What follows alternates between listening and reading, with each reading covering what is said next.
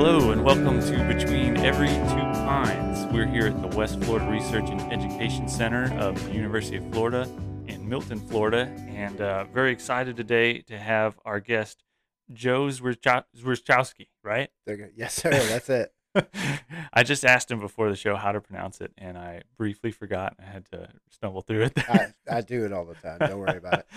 We're very excited to have you. Joe is the local fire mitigation specialist, wildfire mitigation specialist, and he also goes around the country fighting wildfires, mainly out west, I would say. Yep. And yeah, so we're very excited to have him here today. He's going to teach us a bit about his background, the fires he's been involved in, and what he does around here in the Panhandle to help us mitigate fire and manage for wildfire. So Joe, I guess let's talk a little bit about where you're from and what your background is. Yeah. It's kind of a really long, weird route to get here, but born and raised in Chicago, Illinois, and ended up going to school at Troy State, just up the road in Alabama. Went there for political science and print journalism. Wow. Worked in newspapers for a number of years, but the outdoors was always it. Even growing up in Chicago, we always hunted, we always fished. It was just always something about it that drew me. It didn't matter if it was just a big, you go up, everybody thinks, oh, Chicago, there's no woods, there's no Hmm. nothing. But you go 10 minutes outside of Chicago, and there's these national grasslands. It's just miles and miles of prairies and meadows. And we'd, go mess around out there. We were always camping. We were always doing something, maybe going up to northern Wisconsin, the Canadian border, whatever the case Hmm. may be. So I've just always been in love with it. And the newspaper thing, the industry itself just wasn't doing real well. Parted ways with that. The Florida Forest Service was looking for somebody as a public information officer. So, Nice. yeah, they said, well, you can type and spell. We'll teach you the rest. Wow. So it'll be 12 years next month. It's been a lot of on the job training, really, literally trial by fire. So, Wow. yeah, it's been great. That's awesome. You know, it's interesting you say that about being from Chicago, being from a big city. People always think, oh, you don't have access to all these natural resources. But the reality is, I think of New Orleans, which is probably one of the largest cities close to here. There's so many natural resources around that city. Yeah, you just got to look for them. Yeah. Hmm. Even inside the cities, it was amazing. If you look hard enough, it's all there. Yeah. Yeah, I honed my hunting skills on backyard squirrels and pigeons.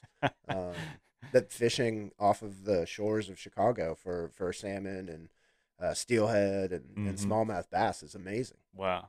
Wow. That's amazing. Yeah. Awesome. So, yeah, journalism and then into the Forest Service. Yeah, like I said, and it's one of the greatest jobs I never knew existed. Hmm. Everybody kind of always knows that there's somebody somewhere that deals with the wildfires. Hmm. They're just never terribly up to speed on how that actually works. Right. So unless you've got family in it, or you just kind of grow up in one of those towns, Yeah. um, find it by accident or whatever it may be. Hmm. Here I am. That's awesome. So, yeah, I know that I've heard that being a wildland firefighter is a pretty decent job. Like you can make your income in like 6 to 8 months or less, right? Well, in certain aspects, yes. So locally speaking, the Florida Forest Service has year-round wildland firefighters. Hmm. For us, they're called forest rangers. Their primary duties are to fight wildfires using a tractor plow, a Okay. big bulldozer with a specialized plow on the back. Yeah. That's what works, typically speaking, in the South. We have the Okay. softer soils. We can turn it to bare mineral soil, reduce all the vegetation to none, and put a line around the fire relatively quickly. Nice. Out west, it's a different ballgame. You get, well, even in the northern end of the South, you get up into Tennessee and Kentucky, you get in the mountains, tractor plows, not so much. You got a dig line. So it's a whole different ballgame. Not that those tools aren't useful in those areas, they're just more specialized. Okay. You got to bring different tactics to bear. So, but yeah, I mean, our guys are 12 months out of the year, whereas some of the federal guys and gals Hmm. are maybe 6 or 9 months. They're just there for fire season. Right. And so, yeah, they can make a pretty decent living doing that stuff. And it's there, but there's been a lot of chatter recently as far as their health care is only covered for 6 to 9 months when Mm. they're working. Yeah. So there's some room for improvement on that side of things, we'll say. Okay. Gotcha. Yeah, I was curious about that. We were talking about that earlier, where I had mentioned I knew some people with the Fish and Wildlife Service that would mostly fight fires, but in the off season for wildfires, they'd come and work at a wildlife refuge Hmm. where I had been interning. So yeah, I guess there's some opportunities for them to stay on full time with the feds if they get a job like that. Yeah, there is. Some do and some don't. I know a lot of guys and gals that'll go be snowboard instructors all Yeah, winter long. yeah, yeah. They love it. But like I said, Florida, we have a 12-month wildfire season. Mhm. It happens to peak in March, April, May, and into June. But our guys are fully supported, fully funded, and fully paid Nice. year round. Awesome. Yeah, that made me wonder, in case we have any listeners that are interested in this type of career, what the qualifications are. Do you have to have high school, or do you have to have a college degree, or is it? Generally speaking, for wildland firefighter, no. Mhm. A lot of it is going to be on the job training. Right. That a high school diploma or equivalency. Um, they prefer people nowadays to come in with like a CDL, Hmm. because you are going to be driving a truck that carries your bulldozer, Right. but it's not required. You can get one while you're on the job. Yeah. They'll train you through basic fire control training, is essentially our fire academy, Hmm. and it teaches you the rudimentary elements needed to fight a wildfire in Florida. Right. There is a significant number of classes beyond that teaches you all kinds of other stuff. How to lead people to fight fires, how to fight fires more specifically on a larger scale. But we provide the basic on the job training. Hmm. You go through a little task book, basically a contract, if you will, that you have to complete these tasks in a certain amount of time. Yeah. And once you are, then you are a certified Florida wildland firefighter. And congratulations, you work for the Florida Forest Service. Nice. Yeah, it is really nice. We've got a great mix of people because of the diversity of the state. Hmm. Um, we have firefighters from Key West to Jacksonville to up here in Pensacola. So we Nice. cover all the counties in the state. Wildfire is a 12-month year-round situation for us. So you just never know what you're going to be getting into. Yeah. Yeah. So, say you do that job, you start with the Forest Service or the state, Florida Forest Service, and then you get all this experience. You get a CDL, you get some heavy equipment operation experience. That's all of a sudden applicable to so many other jobs if you Mhm. decide to stop fighting fire eventually. So it sounds like a pretty good intro job. It is, and what a lot of people experience is that it's uh, one of my coworkers likes to point out that getting in front of and operating a tractor plow on the head of a running fire is Hmm. not a natural act. Most people can do it with proper training, but it's not necessarily for everybody. Right. So it takes a certain kind of person to want to be able to do this. Yeah. Um, and those are the people that we see that are what we call lifers. Like, Hmm. they're going to be here. They're going to do their 25 years, their 30 years. I know several people who came on at 19, 20, 21 years old, and they're still here at 55. Yeah. They're still Yeah. here pushing 60. Yeah. In those similar, maybe management, they've bumped up a few steps since then. Yeah. But it's something that once it gets a hold of you, it's Hmm. really hard to shake. Yeah. Does it turn you into like a pyromaniac type of thing? That's a big part. That's a big component of the job. Yeah. Prescribed fire is a magical tool for southern forests. Hmm. The South, we like to say that the Southeast leads the nation in prescribed burning, whether it's number of burns or acres, and then Florida leads the Southeast. And we like to say that our three counties, Blackwater over Hmm. here on the west side, we lead Florida. Right. So yeah, that's very much our thing. We Nice. burn 50 to 75,000 acres of our 220-ish thousand acre forest a year. Not to mention the stuff we do on private lands. Yeah. Yeah. Awesome. Yeah, I definitely want to ask you about local fire management and fire mitigation, but I'm dying to ask you about the fires you've worked on in the West. Yeah, And absolutely. yeah, if you don't mind talking a little bit about your most recent job that I think you're heading back to soon, actually. Yeah. So actually, just a couple days ago, we came off of area Southwest Oregon. The fires were called the Devil's Knob Complex, Hmm. um, named after one particular geographic feature out there. There's just a knob in the Southern Cascades known as the Devil's Knob. A fire started there.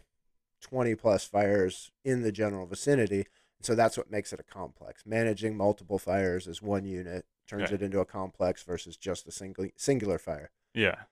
But it was actually really nice. The Florida Forest Service sent what I know to be as their largest incident management team to date, 60 plus people in all capacities, everything from firefighters to managers to the incident commander. I was out as the public information officer doing the press releases and videos. Nice. We brought a full logistics staff, everything to manage the food, manage the vehicles for the people, a finance section because you want to get paid for doing this Right. stuff. Right. We brought what we call the planning section. So it develops the paper copies of the plan and make sure everything I's are crossed and T's are dotted. Mm-hmm. We're producing our own maps. We have our own GIS section. I mean, you name it. We brought everything we could out there just to help the Umpqua National Forest. Yeah. We were pre-positioned for a couple of days in Oregon around Bend. And then they found a fire for us. There was a national shortage with the number of fires that are going on. There's only so many management teams out there. Mm-hmm. So they pulled us all the way from Florida, plopped us in the Pacific Northwest, and they knew something was going to happen. They just didn't know exactly where. Wow. Yeah. That's great to hear you talk about, how much work and effort and strategy goes into fighting a fire, because down here we don't get to see much of that. I don't know if they cover that much in the news out in the West, but here it's like you just see pictures of the firefighters out there and the plane flying over, Mm-hmm. dropping water. But and it just seems like it could be very disorganized, but the reality is it's very strategic Yeah, uh, yeah. attack on the fire. From an outsider's point of view, looking in, it does seem like just absolute chaos. Mm-hmm. But yeah, no, it is all strategy and tactics. Mm-hmm. Those planes are directed to where they're needed most, not just on a particular section of the fire, but Mm-hmm. they're prioritized in between fires. There was at one point when we were out there, there was 51 uncontained large fires in Oregon and Washington, and you only got like 10 big air tankers. Yeah. So who gets them? Who gets them first? What are the most values at risk? Is it structures versus like industrial timber? Mm-hmm. Are we saving lives versus trees? Each one of them has a priority and and are very very important depending on the community you're working with. I know several timber folks, regionally as well as nationally, that would rather their house burn down Mm. than their 100 acres of 50-year-old trees. Yeah. Yeah. Way One's more worth a value. lot. Yeah, I have insurance on my house, Mm-hmm. but there's not a lot of insurance for a stand of out there Doug fir that's Mm-hmm. 150 years old. Right. And I mean, tree wise, you're talking our longleaf pines are beautiful and they're huge and they're amazing. But when you walk up to a sugar pine that's 6.5 feet wide, or Mm-hmm. a Doug fir that takes up the entire trailer of a log truck, Mm-hmm. with Oh just yeah. one log, it's kind of mind blowing. Yeah. That's wild. Yeah, I can't say I've ever seen that down here. No, it's a different ball game. We got rid of most of our giant pines and cypress, so Yeah. Yeah. but no, and then yeah, just with the national fire landscape, yeah, the stop at home is going to be short lived. Probably heading to California early next week. Mhm. Looking at some more destructive fires. The Dixie Fire Mhm. is going on right now. Still chunking away. It's currently it's currently California's largest wildfire in history. I think it was 910,000 acres. So it broke the threshold recently then. It did, and there's a solid chance it's going to break 1 million acres. Oh my gosh. Yeah, it's just a tough situation over there. Yeah. So we talked about that in the last episode. It was, let's see, it was like 13% contained. First we talked about it, then it was they got it to like around 30%. Now today I read that it's 59% contained. So, Correct. but I mean that can change at any moment, right? Depending on the weather. It does, yeah. If the fire grows and you don't build any more line, then math tells you you've Mhm. lost containment. Typically speaking, though, at this stage of those fires, well, unfortunately, this is not a typical fire. Mhm. It's not a typical fire season. So, yeah, it is possible for that number to go down. But generally speaking, your containment's always going to increase. And it's a measure of confidence that the line you built is going to reasonably hold that fire in place. Mhm. So as the fire gets bigger, if you see that number remain static, technically they're actually building more line, but the fire is growing at an equal rate. Okay. So Mm. if it stays 59% and the fire keeps getting bigger, well, they're adding a couple of miles of line, but the fire keeps adding a couple of thousand acres. So Yeah. yeah, it's kind of it's just a catch 22. Wow. You always want it to be increasing, but with the winds they're having, with just the geography out there, Mm-hmm. um, it's a very difficult situation at best. Yeah. Wow. Yeah. So I thought you were maybe going back out to the Devil's Knobs. So you're going out to California this time. Correct. Yeah, the Devil's Knob's doing pretty good. They brought another incident management team on it, but the percentages keep going up on that one. They should have it buttoned up reasonably soon, another 2 weeks or so. Mm-hmm. But yeah, the Dixie Fire, I'm not going to say there's no end in sight, but it's not going to be in the next 2 or 3 weeks. Yeah. And then right next to it is also the Calder Fire, which has just been incredibly destructive. That's the one that's burning towards Tahoe. Mm-hmm. So it's got its own set of problems and its own 5,000 person force that's trying to stop it. Yeah. Yeah. That's interesting. So last episode we talked about why there seems to be so many large fires out west versus why we don't see that here in the southeast. And we talked about complete fire mitigation in the west that led to just a buildup of fuels, and that's why we see a lot of these larger fires. Is that your perspective as well? That's what we were taught in undergrad. That's another reason why we wanted to bring in an expert who's been there, who's seen it, who's talked to other local people out west. Right. Would you agree that that's why we're seeing these current fires? I would say that's definitely one part of it. Mm-hmm. It's a multifaceted issue out there. I've read articles that, I've read articles that argue both points. One of which is that the South is so far ahead of other regions because of our prescribed burning program, and that's not incorrect. But you have to compare apples to apples. The South's environment is just more conducive. Our plants and animals are not only fire adapted, but a lot of them are fire dependent. They Mm-hmm. require natural fire or our version of it, which is prescribed fire, in order to propagate. Right. Certain seeds have to hit a certain temperature threshold in order to blossom and bloom. Mm-hmm. Out there, prescribed fire is a great tool. It can be used, but it's a totally different environment. You've got mountains. You've got just a different set of climatological situations that, historically speaking, the West has always burned. Mm-hmm. But 100+ years ago, we decided that fire was bad. Right. And it's not, and the fires needed to be suppressed, sure. But when you suppressed every natural fire for 100+ years, you have an overabundance of vegetation out there. And there's got to be a way to figure out how to reduce that vegetation, what we call fuel load, because that's all it is. And in our industry, it is fuel for a fire. Right.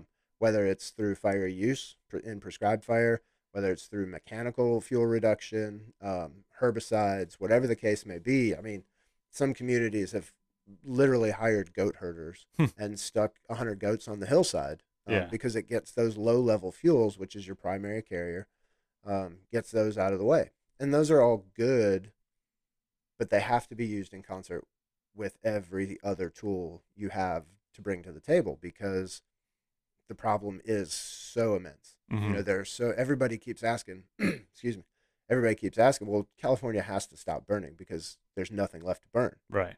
I don't think people realize how huge California alone is, not to mention the massive expanse that is the Pacific Northwest, that is Idaho, Montana, Nevada, Arizona. Everybody's like, Arizona, how do you have fires in Arizona? It's a desert. Arizona is an amazingly diverse landscape. Yeah. It can just be little shrubs and grasses for miles and miles and miles, but they're going to carry a fire faster than it will in the big timber of, say, Oregon. Right. Not that it can't move quickly at higher altitudes and bigger timber, but those little grass fires are all of a sudden 50,000 acres, and it's only been like 2 hours. Right. Because they're wind driven and they sweep across the landscape, and then they get into maybe a real desert. They hit nothing, or they move uphill and get into the timber, and now you've got real problems you have to deal with. So multifaceted approach in varied ecosystems is really the solution. And because the ecosystems are so varied, there is no magic bullet. There's no just secret weapon. It's not just prescribed fire. It's not just education of residents and landowners. It's not just mechanicals, because mechanical costs money. Mm-hmm. Prescribed fire costs money, but it costs significantly less, 30 to 1, relatively speaking. If Right. for every $30 you spend on mechanical, you can get the same results for $1 on prescribed burning. Right. So it's kind of, you got to see what tool works best for the job. Yeah. And unfortunately, there's varying opinions, because there's 5 or 6 federal landowning agencies out there. However many states you got 3 or 4 land management agencies for the states. Mm-hmm. We all got to agree on something, and it's not this. So, Yeah. where do you go? Wow, that's so interesting because I've also wondered, certainly are we going to reach that cap where all of that residual buildup of fuel from those 100 years of fire mitigation, are we going to burn through it, or do we have the means to manage to get rid of that fuel load? Um, I think one day we got to, you got to find the end of the rainbow sooner or later. yeah. I mean, is it going to be in our lifetime? No, because these things burn in such sporadic patterns hmm that it's really impossible to touch every square inch. Are we ever going to rid the West or the planet of wildfires? No, not in our lifetime. hmm And that's a good thing, because fire ultimately brings a rebirth, whether it's in the South under controlled circumstances with prescribed fire, um, or out West. Their historic fires were what's called stand replacement fires. hmm These tree species, these shrubs were built to last 300 or 400 years. A giant fire sweeps through the landscape, takes them all out, hmm and it just starts over. And Right. it is a 150, 200 year fire regime. Whereas in the Southeast, Florida specific, you can operate on a 2 to 5 year fire rotation. hmm Um, so that honestly, that makes it that much more difficult out there. Yeah. These plants and animals aren't that adapted to the wildfire, so you got to be very careful with it. Yeah. One of the things that I had brought up as for why these wildfires are so hard to manage out west was just the fact that it's wildlands, and to me in the southeast, I don't really think of having many wildlands out here, like a vast expanse of land where there's very little access. Like, Hmm. I can go. People will talk to me. Oh, it seems like you're way out in the woods. Like you're out, like it would be dangerous because you're so far out in the woods. And I mean, in Right. reality, I've very rarely been in a place in the southeast where I couldn't walk a few miles and reach an access road. Sure. And so when I think of wildfires out west, I think about how hard it must be to get to them because they probably don't have as ease of access to nearby roads for fire crews to get to and whatnot. Would you say that is accurate? Very much so. Okay. Yeah. And that's why you look at the existence of specialized units, hmm the smoke jumpers. They literally jump out of an airplane and attack a wildfire. hmm They get there before anybody else can, because they just go straight down. Um, Wow. and then they pack their stuff out. It could be 5 miles, it could be 15, it could be 20 miles. hmm You look at your hand crews out there, your type 1 hand crews, the best of the best. Everybody knows the hot shots. hmm It's no big deal for them to hike 5 or 6 miles, start digging line, hmm get to a safe place with that particular stretch of fire, camp right there for the night, wake up in the morning and do it all over again. Yeah. And they'll stay out there for days on end. Yeah. And that's just sort of par for the course. But yeah, no, you're right. It's a different atmosphere out there. It could be miles upon miles till you get to that next access road. And even then, we're talking about an access road. It's not like Highway 90. It's Yeah. not, yeah, this isn't like civilization. No, Right. this is a gravel trail that if you follow it along the river will Mhm. get you somewhere eventually. Right. Right. Yeah. Wow. That's interesting. We joke on Blackwater River State Forest, among my hunting buddies, that just walk any direction, you're less than a mile away from a road. You're gonna find Yeah. something somewhere. Yeah. Yeah. That pretty much sums up the southeast for me. Um, because you brought up hot shots, it makes me think of very dangerous situations. Working a fire over the years, have you ever been in a situation where you're with a crew and the weather shifts all of a sudden? You're feeling, oh boy, this could get a little sketchy. Yeah. For better or worse. The good news is if my wife and mother are listening, as a public information officer, not very often. Yeah. Yeah. Be safe. I'm gonna get a paper cut. It's Yeah. really, really the primary job hazard here. Yeah. But that being said, yes, I've been in one or two situations over the years. One in Northern California, Klamath National Forest. We were kind of in this little town. It's actually an old mining town, Mm-hmm. Sawyer's Bar, California. The Klamath is one of the gnarliest mountain ranges you'll ever see. It's almost all vertical. It's got poison oak as far as the eye can see. It's Okay. just huge trees, very, very rugged terrain. And this very isolated community was out there. And our job was to go in every day, deliver the morning updates, staple stuff to a board. We call it a trap line. You go and you post your information and you hang out, you talk to a few of the town's folks. And in this particular community, we're talking like 14 people. Mm-hmm. Um, and you just tell them what's going on, help them make an informed decision about what's going to happen, what they want to do if they're going to evacuate, or what the current situation is. Mm-hmm. The wind shifted. Actually, the fire activity picked up a lot. It created a giant smoke column, which eventually hit a ceiling and then collapsed. Mm-hmm. So the temperature inside of it became unstable, hit a cooling temperature, and then dropped all of that warm air and debris and whatever else is in the smoke Oh wow. straight back down on the fire, which then pushes it outwards in all directions. Oh wow. So yeah, so as we were trying to go back to camp for the afternoon, uh, call came across on the radio that everybody on Division Echo needs to evacuate. Get Yeah. out now. Yeah. And we were on Division Echo, Mm-hmm. so we start our evacuation plans. And then there's a tree in the road and it's on fire. And then there's some rocks coming down the hill. So we back up. We can't get out. We stop, kind of try to assess the situation, and the fire produces its own atmosphere, produces its own wind and Mm-hmm. everything. Heat rises and sucks in cooler air, and it was creating enough wind that it actually took my hard hat with it. Mm-hmm. So it actually pulled my hard hat off. I had to pick that up. We hop back in the truck. We get a call from the division supervisor, and he wants to know where we are. We're not out. And he's like, "All right, meet me at this point." Yeah. And then he yells at us once we get to that point for about 10 minutes as to why we're not out. What are you doing? Why didn't you listen to the evacuation orders? Right. And then it dawns on me that you're in here too. Why are you Oh. yelling at me when you didn't listen to your own orders? Spot fires all over the place. I was with one of the local firefighters though, and he had an engine. We had some hand tools. We dug line around some tiny spot fires. Took about 45 minutes to an hour. Everything started to calm down. Mm-hmm. Ultimately, no harm, but yeah, spooky little situation. Yeah. Yeah. So it was, it's Jeez. entertaining. And then there's similar situations throughout the Southeast and in Florida, but it's, my job, thankfully, is one of the safer ones in the industry. Mm-hmm. Gotcha. Now, I am curious. Digging line. I've heard the term. Not Mhm. very familiar with what it means. I imagine many of our listeners may not know what digging line means exactly. So you're digging a fire line to basically create a line where the fire cannot spread. So you're reducing the fuel. Correct. And I'm curious, like how wide, like Sure. what are we talking about there? So, generally speaking, we're out west, we're on a mountain somewhere.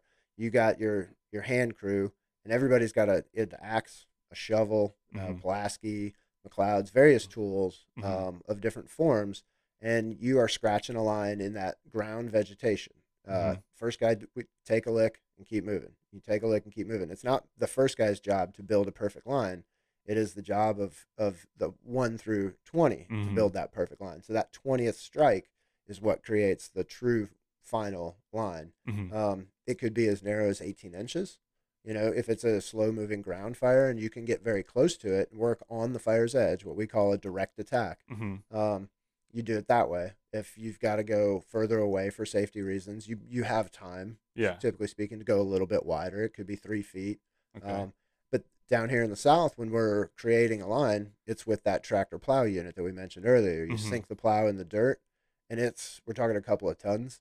So you can sink it, you can just scratch the surface, go an inch or two deep, Mhm. and create a nice 2 foot line. You can sink the plow and absolutely just hub it up, bury that thing down, Mhm. and go forward at 2 to 3 miles an hour. And you're throwing dirt like a boat wave, and you'll make a nice 4 to 6 foot line Yeah. that is going to do a very, very good job of stopping that ground fire. Yeah.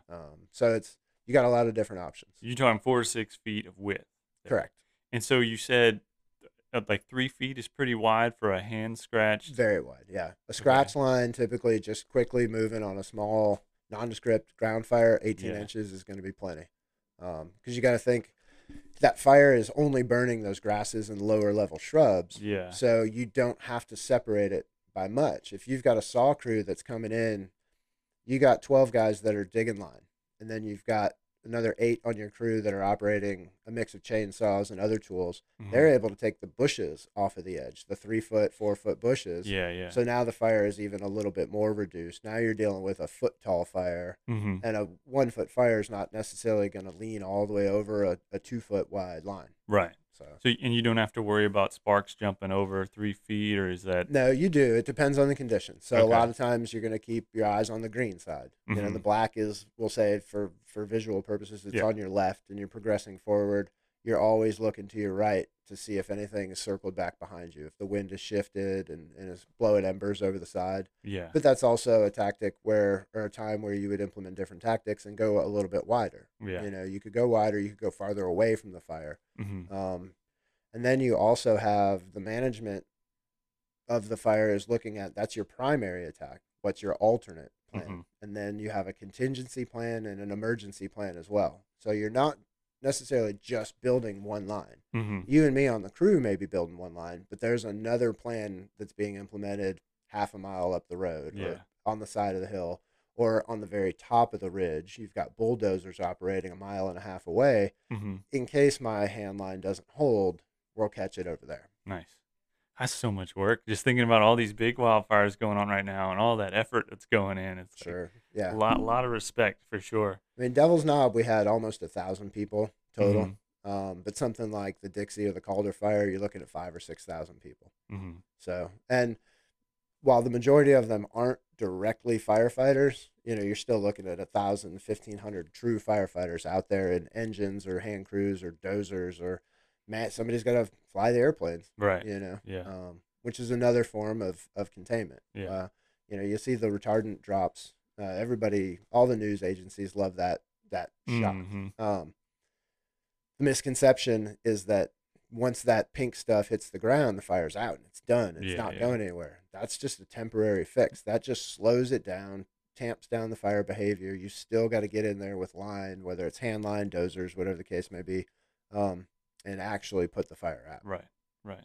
Now, I imagine because of the environment out there, the fuel load and all that, you're not able to use fire to fight fire. Uh, I'd It, imagine. in well, some cases you can actually. We were very successful on the Devil's Knob, Okay. um, in that there was very little opportunity for direct line on that fire because of the terrain. Hmm. So you found a ridge line that was conducive to building line, Okay. and that fire was backing so slowly towards it, and the conditions are right that you can light fire along your fire line and let it creep to the main body of the fire. Okay. They call it strategic firing operations. Yeah. There's other terms for it, burnout operations, Hmm. back burning, but back burning is more of a defensive technique where the Hmm. fire is coming at you very quickly, and you have pretty much you got a line, but maybe not all the time. Hmm. So you light it in order to just sort of try to protect yourself and protect the line from being encroached on. Yeah. Strategic firing operations are planned days in advance, Yeah. you know, and it's you give yourself a wide berth. Our particular lines were up to a mile and a half away from the main body of the fire, and we'd light it very slowly, a couple hundred yards at a time. Hmm. Maybe a half a mile a day would Hmm. be a good production rate, and then you have 20 to 60 guys babysitting a half mile to make sure it's not going the wrong direction. Right. And you let it get some depth, you let it burn in there 500, 600 yards, clean up the edges, make sure they're cool, hit them with water, hose out the stumps.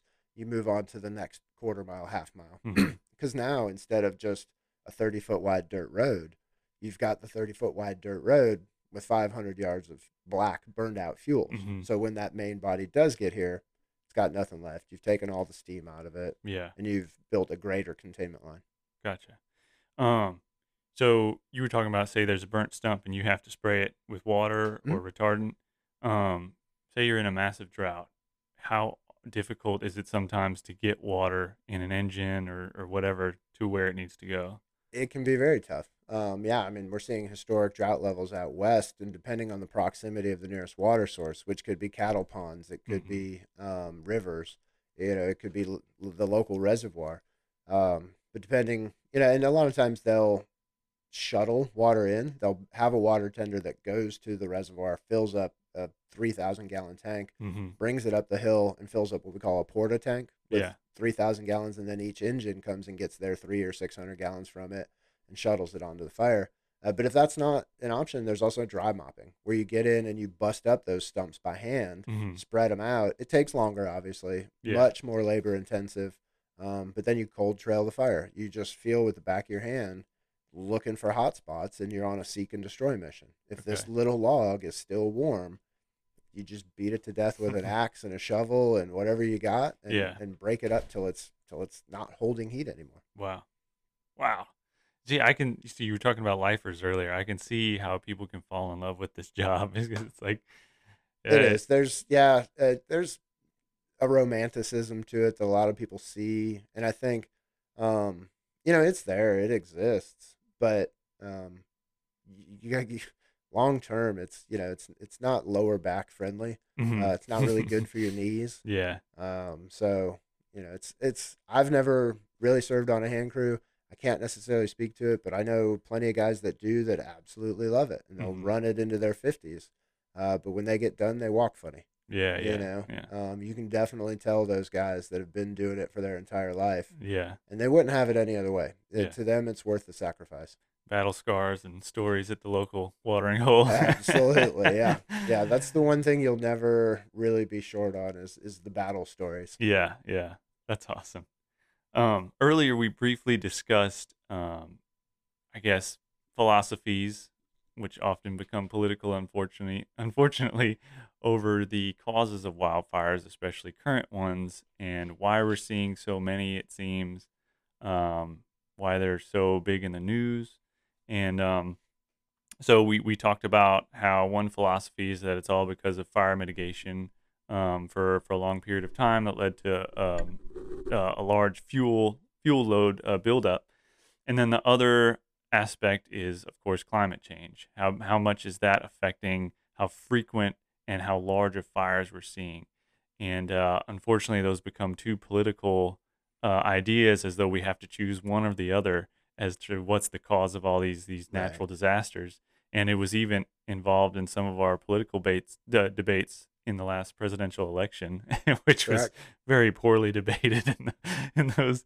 But anyway, I wanted to get your opinion, on what you think are the main contributing factors as to why we're seeing so many wildfires. Right. Well, so mitigation and suppression are two different things, and we've been suppressing the wildfires for 100 plus years. Hmm. Put every wildfire out, keep it as small as humanly possible. On the surface, that makes perfect sense. Why Hmm. would you want to let a wildfire run unchecked?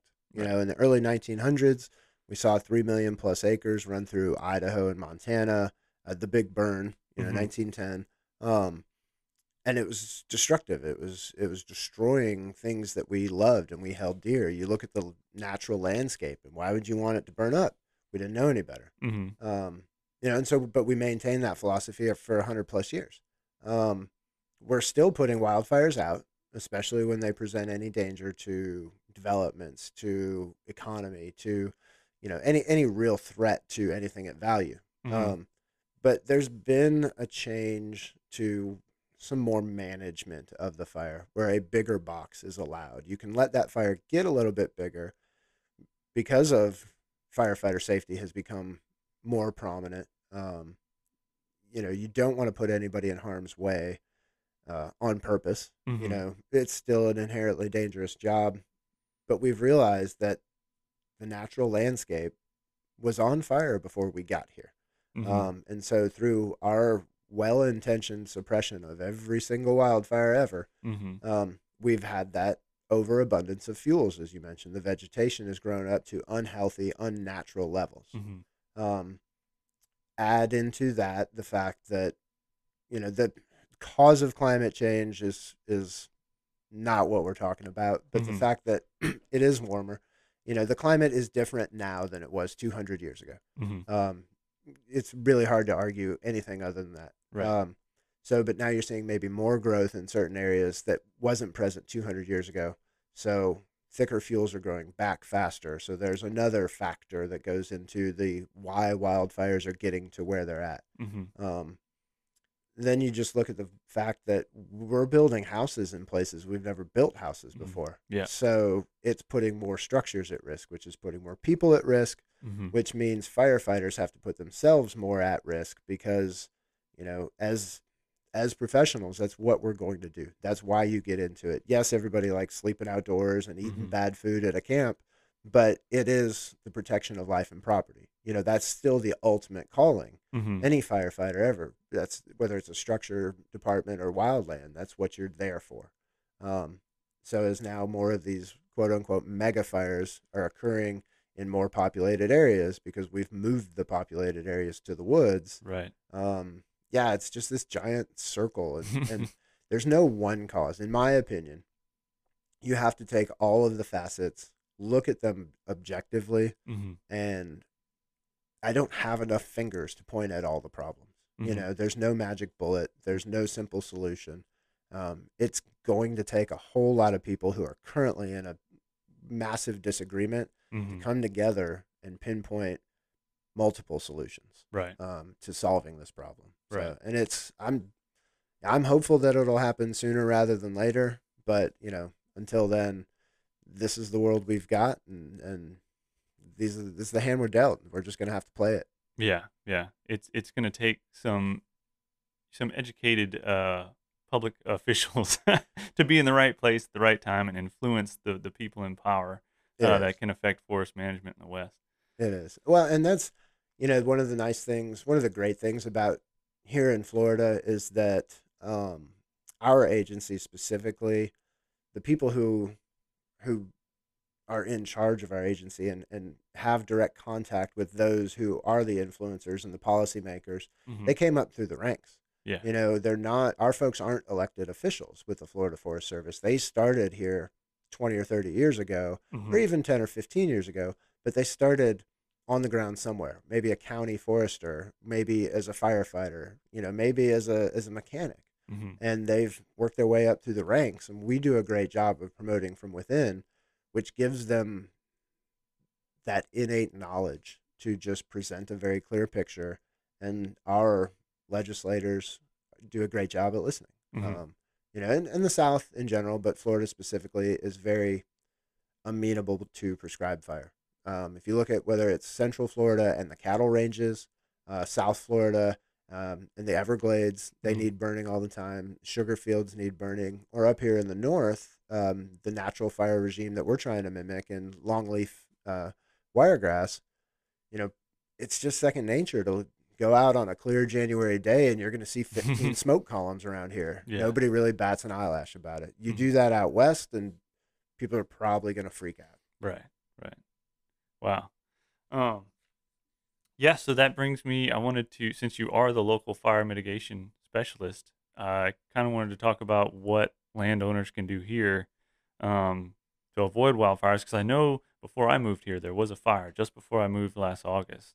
I forget where that was. It was right over, just east of here, north of Interstate 10, due south of the landfill. I think you're referring to the 5 Mile Swamp Yes, Fire. that's it. Yep. Yeah. So that was that was a wildfire that started north of the interstate. It was a couple of 100 acres for 2 days. The winds shifted, came out of the north at 30 plus miles an hour. It jumped the entire interstate. Wow. Lost several houses south of the interstate. We were very fortunate. No loss of life, no significant injuries. Mm-hmm. But yeah, that's a known area for us that we've been trying to work on for years. Garcon Point in general Mm-hmm. is an area that the folks that I work with on the mitigation crew, we've targeted that area here and there, but wildfire is such a dynamic animal that you never know exactly where it's going to hit. Mm-hmm. And you can actually see several of the properties, if you find the old maps, where it burned less severe in places that we had done mitigation. Mm-hmm. You can follow the line. The western line of that fire was easy to track because it bumped up to Northwest Florida water management property, which is burned on a 2 to 5 year rotation. Mm-hmm. So we were able to contain it very easily on that side. Where where it was not so easy to contain is, the pine stands and grasslands that haven't seen fire in 20, 30 years. Yeah. But locally, I mean, one of the biggest things is that education that we do have a 12-month wildfire season. We've seen a tremendous amount of rain, and we're just into early September. But we've had a very wet summer. October, late September, the rain's going to shut off. It does it every year, and by Halloween, when people are raking leaves or pine straw and it's nice out and they want to have that little backyard burn, it's dry again. Right. So you've got to be very, very careful with your wildfires, or with your burn piles rather, in order to avoid a wildfire. It's just education about that, when and how to burn safely, when and how to burn properly, and a lot of that stuff is available on our website. Okay. We work underneath the Florida Department of Agriculture and Consumer Services, so fdacs.gov, or just do a Google search for Florida burn laws, and all of that stuff's online, readily available. But the short answer to it really is that if your burn pile is less than 8 feet in diameter and you can keep it 25 feet away from the wood line or another combustible structure, if you can keep it 25 feet away from your house, 50 feet away from a paved road, and 150 feet away from your neighbor's house, then you're legal to burn. Okay. Just because you're legal to burn doesn't mean it's a great idea. Right. Watch the wind. If it's significantly windy, 15, 20 miles an hour, let's wait for a better day. If the smoke's going to blow directly into your neighbor's house and it's a really nice day and they got the windows open, let's be friendly. Let's be neighborly and not do that. Right.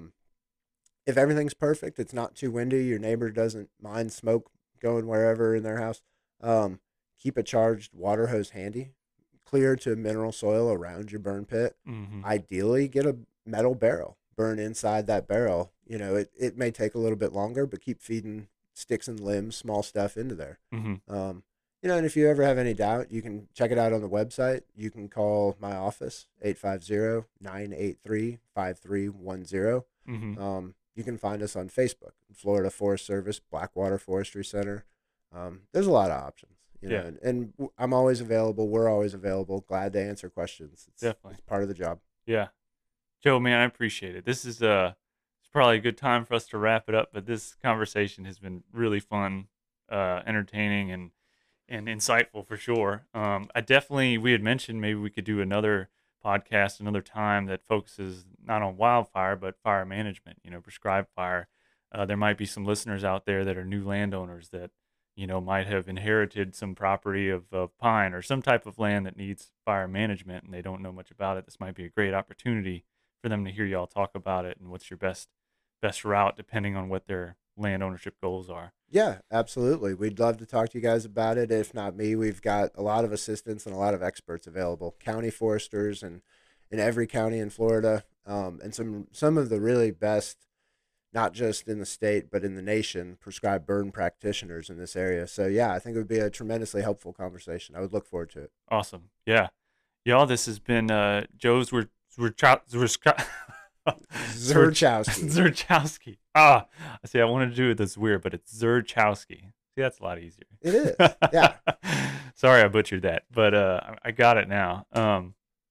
But yeah, we've had Joe Zurchowski with us, and a lot of respect to you for what you do for a living, and the guys and gals that you mentioned that are wildland firefighters. And we'll keep an eye on the news, and we'll have some updates in the future. And thank you very much to our listeners. This has been Between Every Two Pines. Y'all have a good one.